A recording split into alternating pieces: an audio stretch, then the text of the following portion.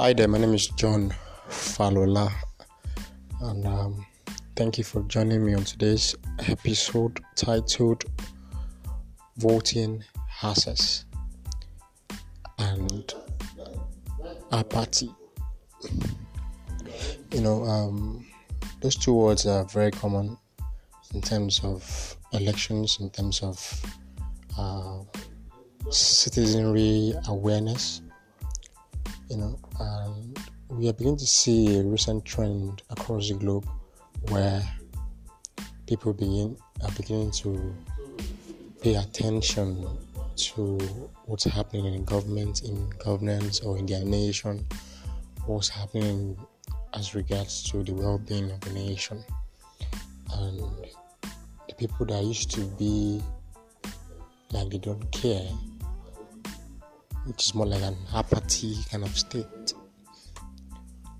and now beginning to pay attention to what matters within every electoral,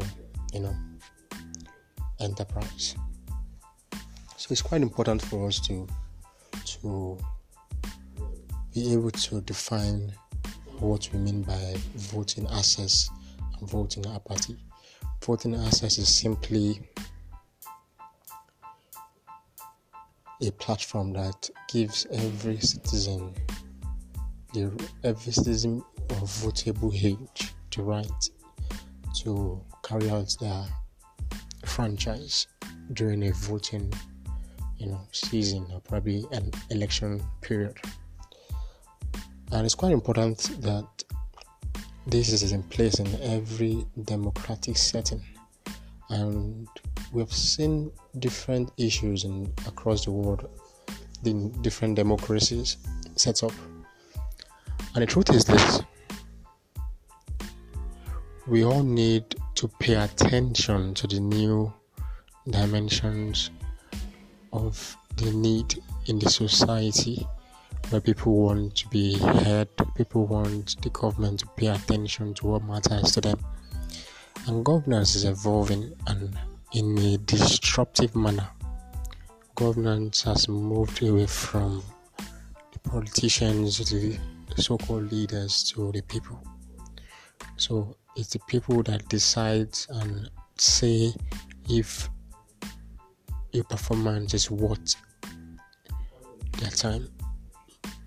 So it's quite important that we know that voting access allows every citizen within its democratic right to carry out its franchise, voting in the right leaders across legislative arm, executive arm, and even the local government elections.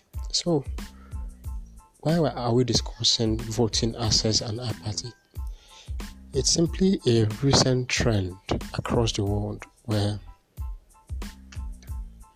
the elections is more of vox populi, vox dei. It now boils down to the people deciding who they want to lead them. After listening to their manifestos, it's the people that will still decide who they want at the helm of affairs across every strata of the society. And the honest truth is, irrespective of what we think, it seems like a good model, but it equally has its ups and downs as well. If you are in a setting where the worst of the citizens are the one who have the requisite boldness to serve them, then the output in that democracy can never be anything so substantial. So you see this in developing economies where people don't pay attention to political offices. People don't pay attention to the need for the right people to go into political service or civil service and serve their nation. Because if you get public service right, the private sector works. Every other thing in the economy works. because public service is the anchor upon which economies are built. Public service is the anchor upon which economies are built. Yes, private sector has a huge role to play as well. But if you have a good public service system where the policies are stable, it enables the private sector to thrive exponentially.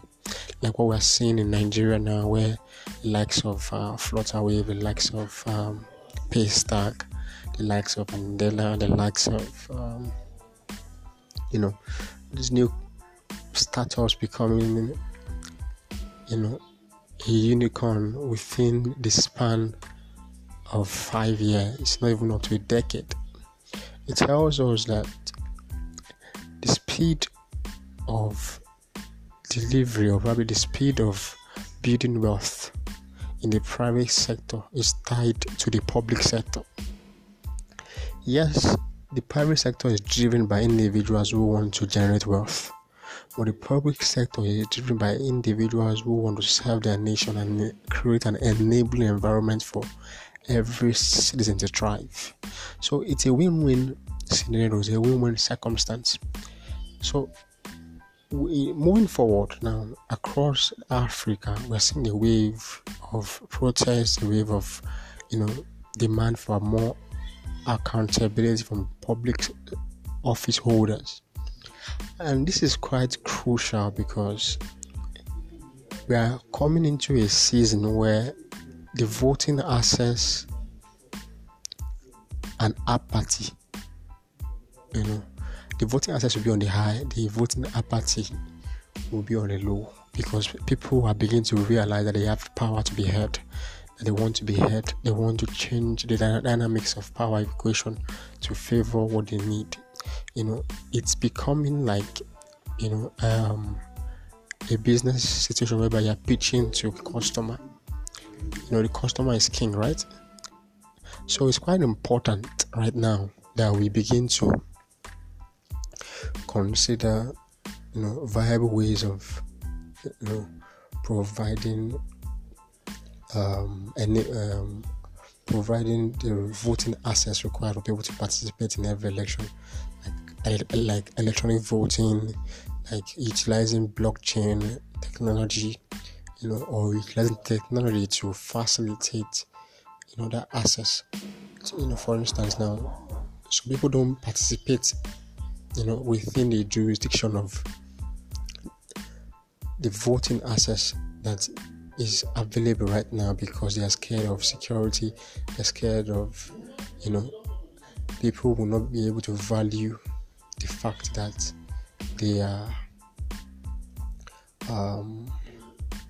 trying to carry out their own rights within a democratic setting. So it's quite important that the government pays attention to provide voting access, provide the platform for people to decide if they want to participate in an electoral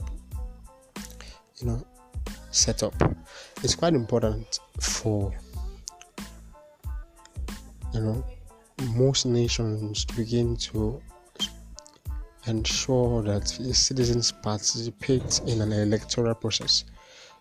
Just concluded US elections saw the highest turnout in history, which tells us that people are beginning to be more sensitive and people are beginning to decide that they need to step out. So the era of voter suppression is over, because people will begin to step out and demand for the kind of governance they want. On the part of the politicians, the best they can do is to serve the people, to know what they want, to feel the heartbeats of the people and serve them better. From the perspective of the people, they are the ones who hold the politicians or the people they've elected into public office accountable. And it's quite important that this voting access equally makes the government understand the voters' block, understand the kind of people that they provide leadership for. So So it's quite important that if any democracy or any democratic government is going to become a top-notch, governance environment, a first world nation, there has to be parameters where people can step out and carry out their rights, which is voting for the kind of candidates they feel can deliver on their mandate. And trust me, in a democratic setting, the people will decide. If people decide to vote for somebody you don't like, then it's not your business. You have to align with the people's choice.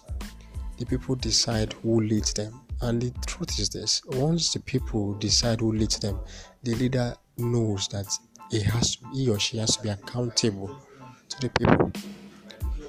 So it's quite important for us to know that this dynamics of leadership is changing across the world, and it is quite important as well that the government or the service delivery of governance be broken down to what people can feel, people can touch, people can experience in real time.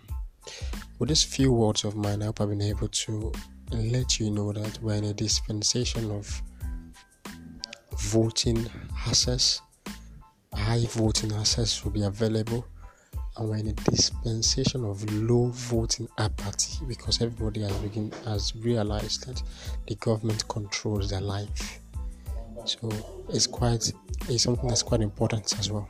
So thank you for joining me on today's episode, and till next time.